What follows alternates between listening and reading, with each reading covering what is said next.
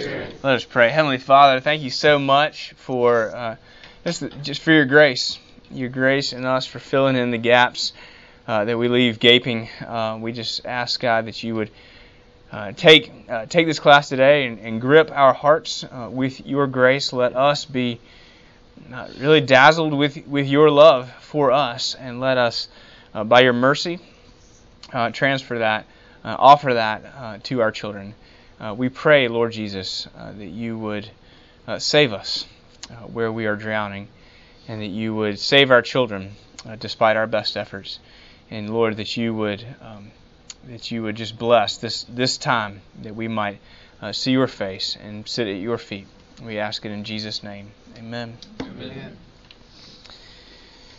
So this is part 3 of 4, and thank you for being here. I know that some people said that they got some trouble from the cops coming in, and then people had a real problem when they showed up downtown. So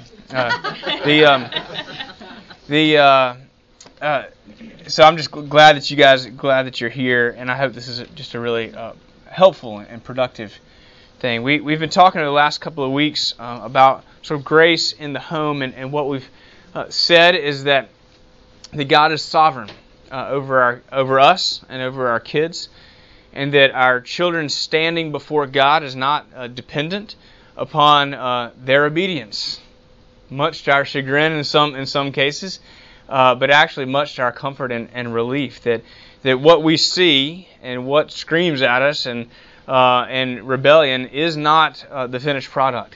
That God is sovereign over their life and is going to, we pray, call them into a relationship with Himself at that time. And we see from our own lives that we still have rebellion in our lives, and yet we know that we have a relationship with the Lord that is based on His grace and His mercy, so much more than, in fact, entirely, rather than our obedience.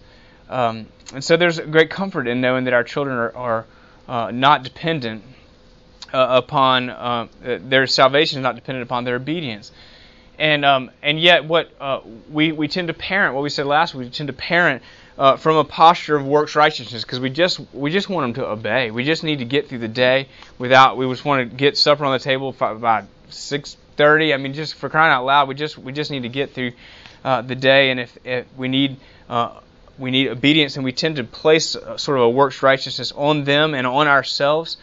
And that leads to sort of a cycle of fear and demand, where we are fearful about what is happening, and we are overly demanding on our children in order to compensate for our fear. And that is this sort of a cycle that leads to penance. I'm going to redouble my efforts, rather than what the gospel offers is repentance, which is sort of sitting at the feet of Jesus, knowing that we need a Savior, and receiving that love that He has for us.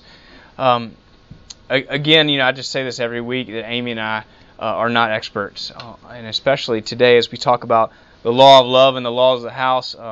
I wish I need to sit at somebody's feet to say, well, how do we get our kids to obey, given what we know about the gospel? Do they need to? Do we need to be concerned about that? Of course we do. But we learn from you. So this is a discussion, it shouldn't be a lecture. So I'll lead us in that, but we're not experts. So we love your input.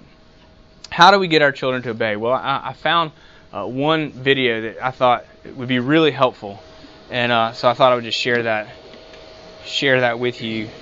Let's see if I can get it up and running.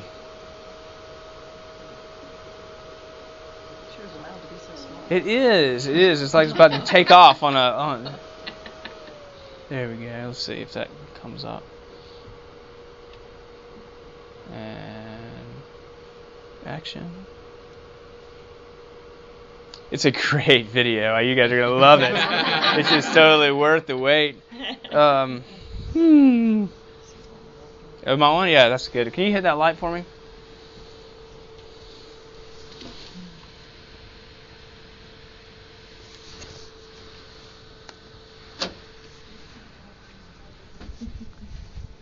Well. That's not working, is it? Let's get some sound.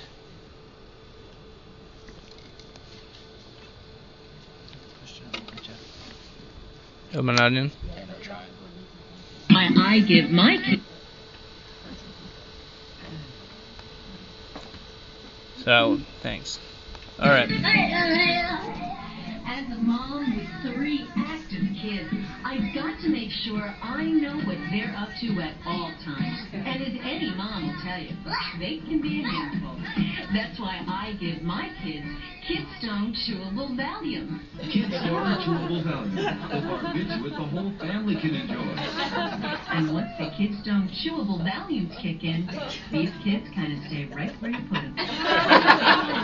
Relaxed. It's a dream. And just about all you have to do is check their breathing every once in a while. Look at them with a stick. Kidstone Chewable Valium. From the makers of nitrous oxide balloon animals. Sometimes. Yeah. We're going to be selling those right outside. In the bookstore. The bookstore has a shipment in. They're coming in tomorrow, so yeah. Yeah. Kenny gets recommended these. Yeah. I might need some myself sometimes. Well, how do we get our kids to obey if we can't give them chewable Valium? Obedience, and again, I'm speaking theoretically, obedience comes from 2 places. Either it comes from a heart of fear, that is a fear of punishment, so I'm going to obey so I don't get consequences, or it comes from a heart of humility, so a heart of fear or a heart of humility. Now, I will say that my default it's just my personality. My default is to threaten and induce fear. If you don't do this, then you're going to have consequences. You're going to be grounded. Or my favorite one is to sort of stand up over to show that I'm so much bigger than they are, and that is you're going to obey because I said so. And let me say that has short-term benefit. Sometimes that can really work in the short term, and that there is sometimes where we just need management. And I don't want to say that you are wrong or that I am wrong for sometimes just saying I'm the dad and you're the kid and you're going to obey because I said so. There is a proper place for order, and so there can be short-term benefit. There can also be short-term detriment, and sometimes the benefit just in the moment outweighs the detriment, but you have frustration and anger, and you have tears, and so on. And if we parent like that, or if we sometimes parent like that, we have to remember that God is sovereign. And when we do that, we can't just live in penance, where we say, "Oh my gosh, I screwed it up again, and I blew it, and my kid's they're gonna hate me, and I'm gonna redouble my efforts," and that just creates fear, which ultimately is going to lead to more demanding. And yet we can rest in the fact that God is sovereign. So there might be some times where that's just what we have. That's the only card we can play. I hope not. I think it takes a lot more work to play a different card. But sometimes we go to that one. But what we can say about this this default that I have is that it does not give our children a sense of God's love for them. That they don't, as we kind of joked about last week, they don't hear that, because I'm the father and because I said, they don't hear that and go, "Wow, I just really love the Lord." Thank you, God, for how you love me and for this wonderful father that I've been given.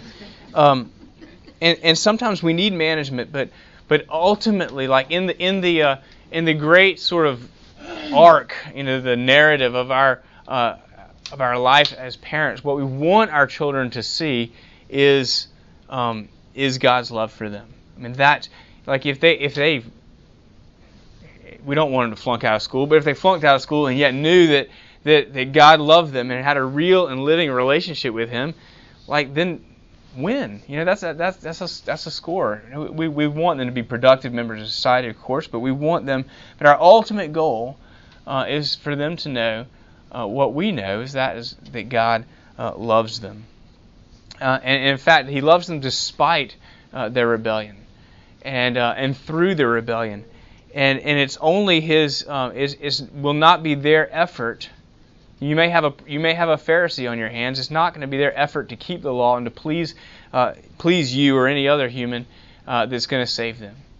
That is just as much distancing us from God as rebellion. But what we can see, whether they are Pharisees or rebels, prodigals or elder brothers, is what we want them to know is that the Father has come out to them and has rescued them, and we want their hearts to respond to His incredible grace. And so there may be times where we have to establish order in a sort of because I said to sort of way. But what we want them to see overall, that can't be the only thing, and it really shouldn't. Again, God is sovereign, so hold what I'm about to say in that. But it is not ideal if fear inducement is our default.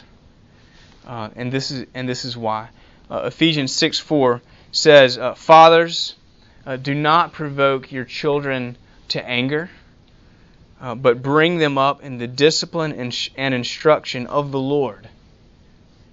Colossians 3:21, "Fathers, do not provoke your children, lest they become discouraged."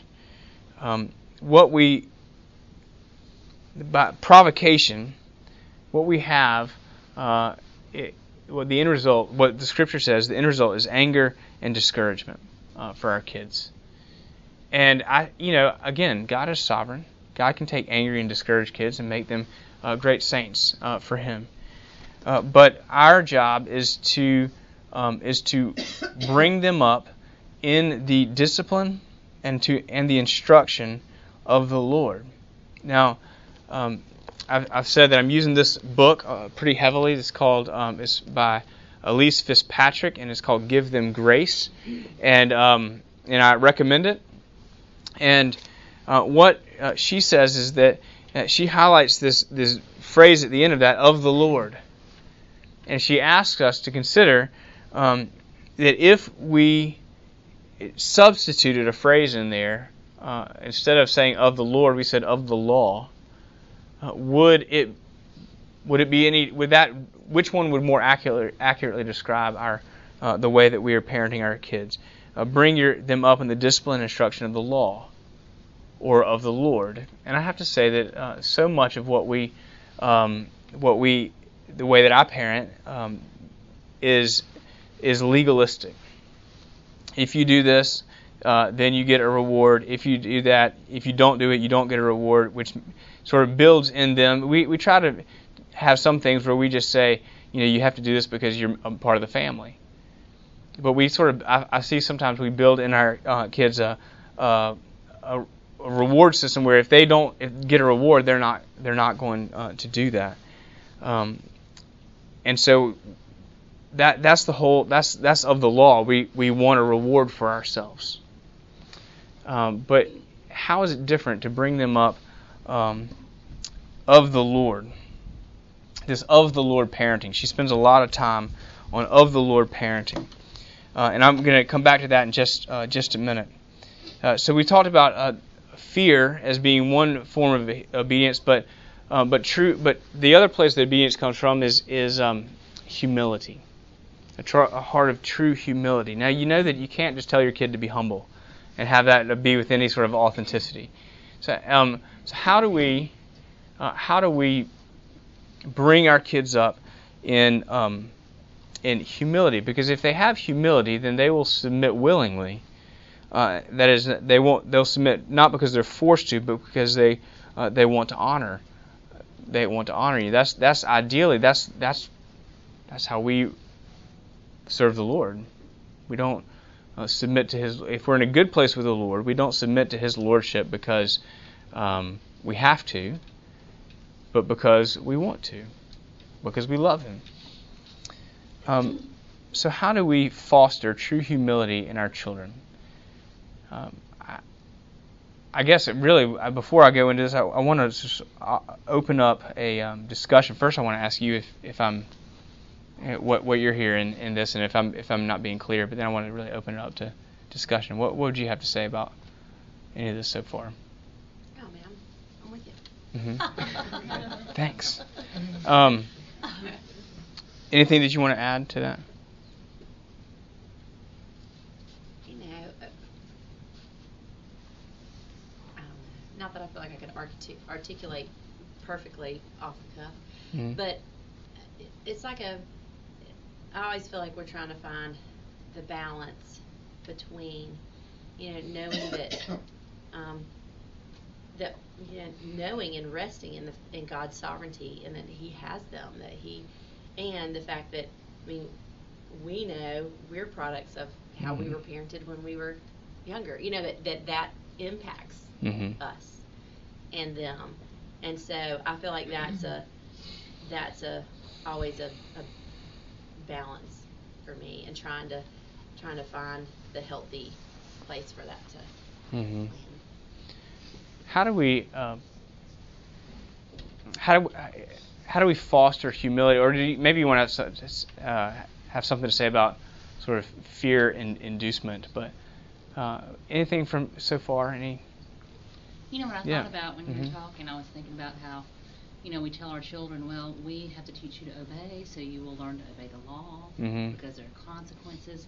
And we also talk about, it's important to learn to obey God. Mhm. But one thing I thought was that we really don't show them, either, I guess, through modeling it or also discussing with them the fact that we have things that we've got to listen to God and learn to obey Him.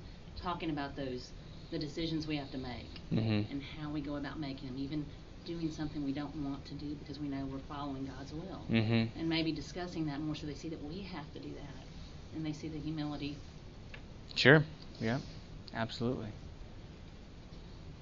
I think too, it's important to teach them that God loves us first. Mhm. And out of gratitude, but also just because we're His child and because He loves us, we obey Him. But He loves us no matter what. I think Right. that's a fine line too that kind of goes along with humility. That in spite of ourselves. Mm-hmm.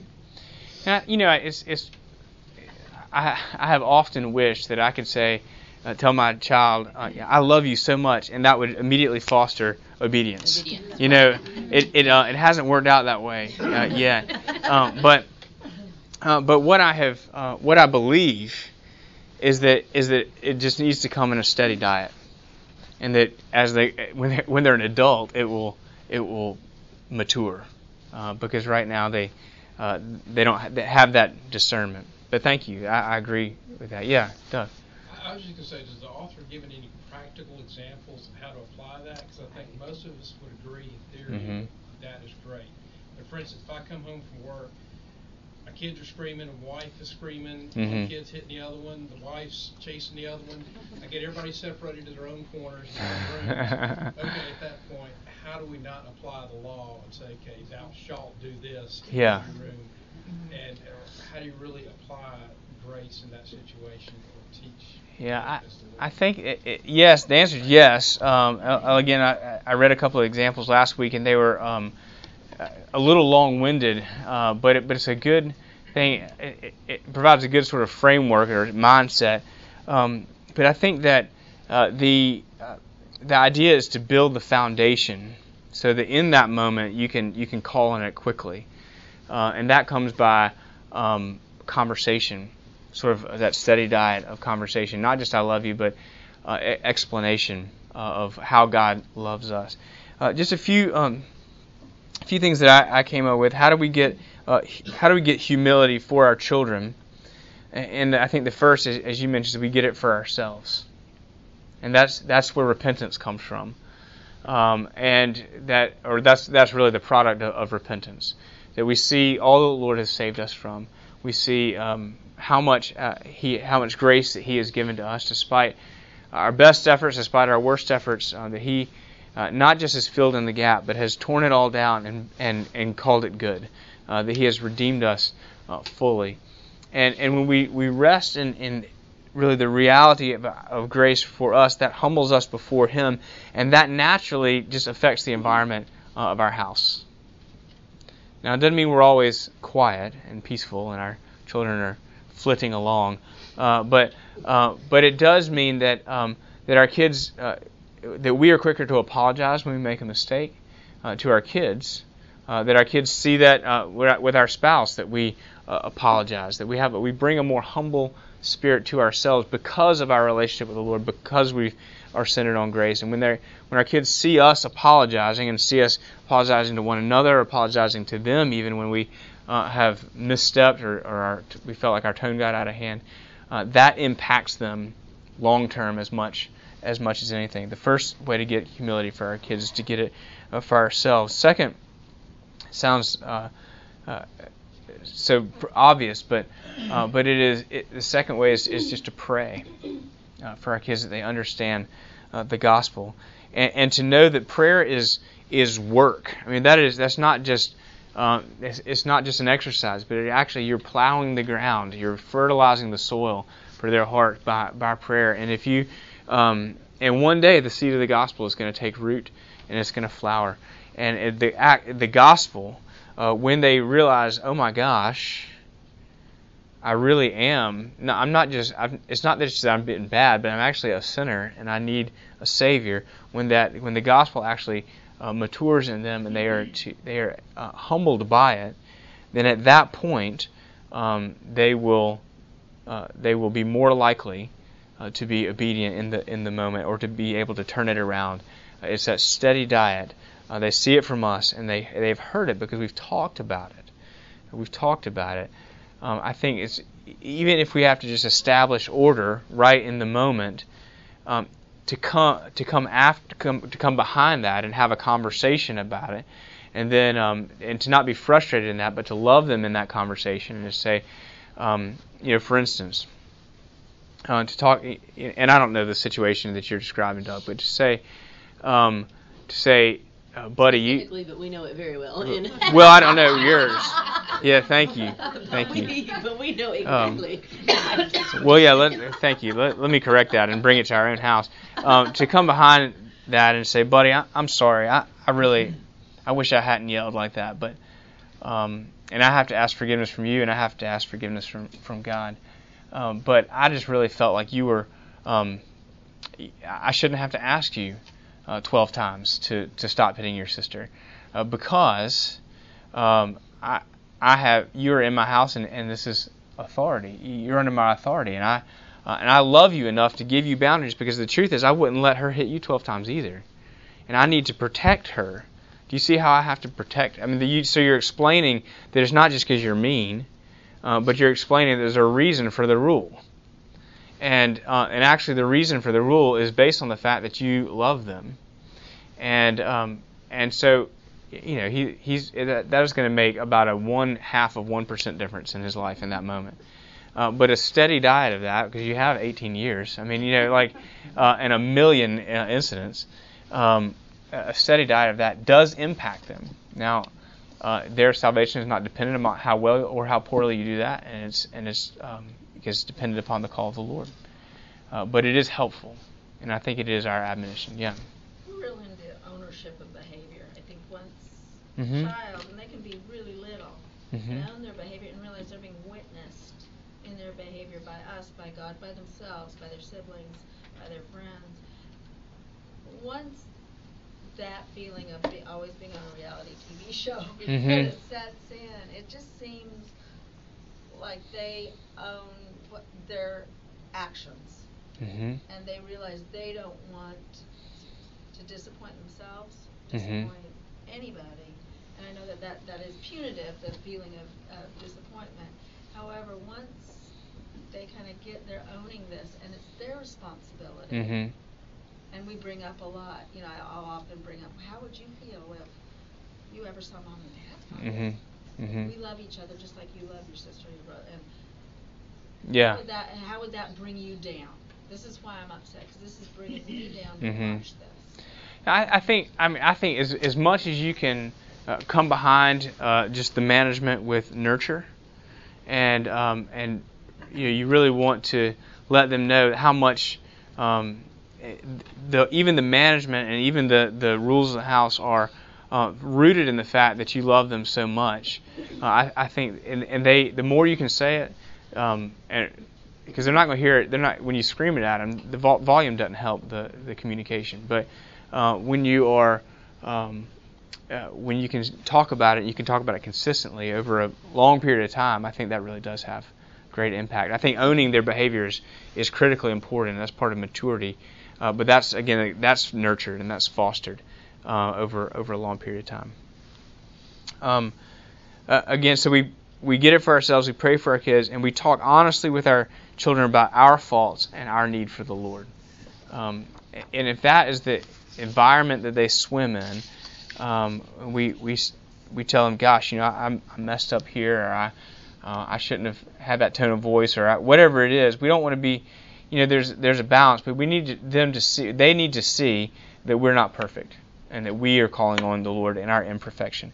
And then when they're not perfect, then we talk honestly with them about their faults and their need for the Lord. And how the Lord fills in when they're not when they're not perfect, when they haven't been obedient, and to love them as an expression of the love of God. So I think first, just our own relationship with the Lord is incredibly important. Then praying for our kids and talking honestly about both our faults and their faults. I want to read for you some. It's a little bit long, but one of the things that she's said, and we'll see what. Just love to see what your response to this. This is talking about of the Lord parenting that she is describing, and she's saying that in our relationship with the Lord, in our own Bible reading, we read about things like incarnation, about our own personal holiness, about the substitutionary death of Christ. How do those things that we learn about, is there any application? Do we apply those things in our parenting? And so she said, here's a few clarifying questions that might help us get a better handle on what of the Lord parenting looks like. First, how does the incarnation change the way you speak to your children? God became a child. That one act of condescension and identification should forever stop us from denigrating children. The incarnation would have astonished them. To them, children it would have astonished the first those Jews in Christ's time. The incarnation would have astonished them because to them, children were chattel, property to be disposed of as a father's whim. But God became a child. So how does the incarnation change the way you speak to your children? What about the resurrection? Does the truth of Christ's victory over sin and death make any difference when our kids struggle with ongoing sin? How? In the resurrection, Jesus brought justification to those who believe, including our believing children. If they are justified, God looks at them not only as those who have never sinned, but as those who have always obeyed. How would this truth change your parenting? Have you ever helped them to understand what His ascension and ongoing reign mean when their best friend moves out of town? What does the eternal priesthood of the God-man mean when they suffer loss? That He always lives to make intercession for them, that's Hebrews 7:25, and suffered in every way can bring deep comfort to a child that who feels that he's alone and friendless. And so, like for instance, when a child's friend moves away, be talking about how, be talking about how Jesus knows what it is to suffer loss, how God knows what it is to lose His child, and therefore how to lose a friend, and that God understands, that God is abiding with him, with your child. That can bring deep comfort to them. Does it feel weird to bring Jesus into every instance, every parenting? It does. It does. I think you have to find the right balance of that, but I think because you don't want to turn it into law, but I think as much as it takes over your heart in every episode, that's the amount to share it. I don't think you can overdo it. I do think you can overdo saying, if you do this, then God's not going to be happy with you, because God's favor for them, it doesn't depend on their obedience. But I don't think you can overdo saying God loves them. God loves them even when they make mistakes. That you love them. That you love them because God loves you. I don't think you can bring Jesus into it too much. She says this. She says, learning to apply the truths of incarnation, sinless life, substitutionary death, bodily resurrection, ascension, reign, the return of the Lord Jesus Christ, all of that is what it means to raise your children in the nurture and the admonition of the Lord. Very few of us have ever even begun to do this. Instead, like parents before us, we train children in the tradition of our favorite rabbis and pop psychology. But we need to learn what of the Lord parenting means. And she talks about 5 different sort of steps. And she talks about management, nourishment, training, correction, and promises. Management, nourishment, training, correction, and promises. And so management, again, you just have to get order in your house. Nourishment, you really need to feed them with the love of the Lord. Training is to take opportunities as you read Scripture to teach them what Scripture says. And you know, one of the things, what a huge transfer for them is when they get older, they need to realize that the Bible is not just a bunch of children's stories and coloring book sheets. That it really has, and you can teach them this now, they will see it in your life, that it has daily importance. So to train them what the ways of the Lord looks like, correct them when they're doing wrong, and you tell them why. I mean, Paul tells the people all the time. He gives the gospel, but he also he never tires of giving the gospel, but he never tires either of showing what the gospel life looks like.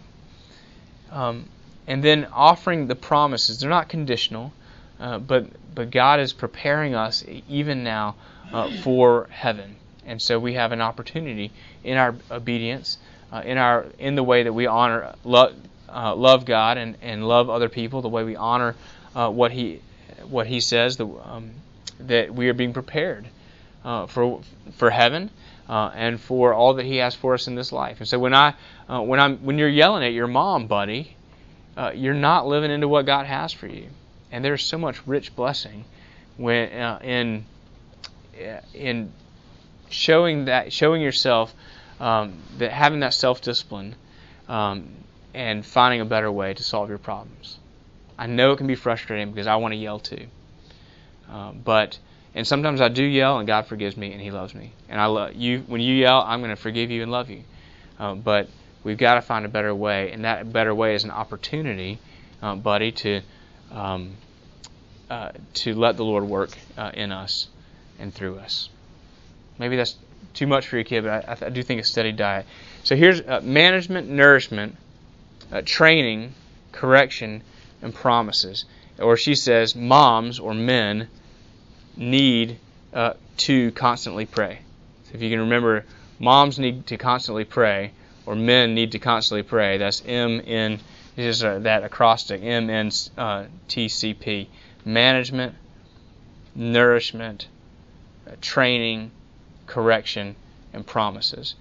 We need to manage our family, but we also need to nourish them with the love of God, to train them what that looks like, correct them when they're not doing what they ought to do, and tell them why the Lord, in the same way that we tell them why the Lord has, in the same way that we tell them why we have established laws because we love them, we tell them that God has established His ways because He loves them. It's all rooted in the good news. It's all rooted in love. And so if our kids are over many years, they see that consistently, then that will be impactful. And yet the Lord is sovereign over them. And so we pray for them. I think it primarily is about our personal relationship with the Lord being transferred to them. Not getting them to obey for obedience sake, but getting them to see their obedience as an opportunity for the Lord to work in their lives. Comments, questions, thoughts? Yeah, I mean, I'm just thinking about, what Doug's talking about with with that situation, just like practically, and this is definitely for like, let's get people's good ideas, because we're in that situation too, when things just are getting bananas, and you've got people where they need to be, and all this usually happens for me afterwards when I'm thinking about how I didn't handle it the right way, like how should I handle it better next time. But in thinking about grace in parenting and how, for me, then I'm thinking, well, should I not giving them what they deserve? Well, that doesn't mean not giving them consequences. Like you gotta give them the consequences, so that they learn. But so often, kind of what it comes back to me is like, Lord, give me the grace to not let the situation or their reactions be determining how I'm reacting. Like they're escalating or they're screaming, like let that not be what's determining how I'm reacting, but that God's grace can be determining how I'm reacting. Yeah, I think. You know what I mean? Like when hypothetically one of them is screaming, "Mom, I hate you," that I don't just, let that either. Right. I mean, that I don't react to that, but I'm saying, like, Lord, help me, give me your grace in how I'm giving the consequence or handling it. Well, I don't know. I think to that end, one of the things that we're sort of learning, again, not experts by any means, but really in this and through this, manage it, send them to their corners if you need to, and then take some personal time just to pray before you go in. And then, I can't make guarantees. Oh, you're going to be amazed. I wish I could, but at the very least, it will help give you perspective. Spend a couple of minutes on your knees, and then go in.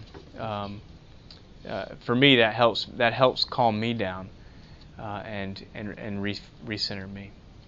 I think for me, timing is definitely an issue, as far as when to say the things you need to say, because when you have a child that's saying, "I hate you," and you're hypothetically, that's not when you say, "Well, God loves you." Right. You really have to kind of wait for that moment where they're in that state, just like when you're in that state, because we never get there, I'm sure, but you have to make sure that they're getting what you're saying without that resentfulness of, I don't care what God, and I think that's true. Manage them, get them to the corner, and wait for that moment that you can talk to them and say something, because the timing can be very difficult. I think you're right, Jamie. I think the timing is important, because they're not going to hear it. I mean, when they're screaming, there's no intake. It's all outflow. Anyway, well, I hope this is helpful for discussion. We're at time, but I'm going to church. If you are not going to 11 o'clock service, take a few minutes and pray with the person next to you, and just keep them in your heart throughout the week. And we'll see you next week.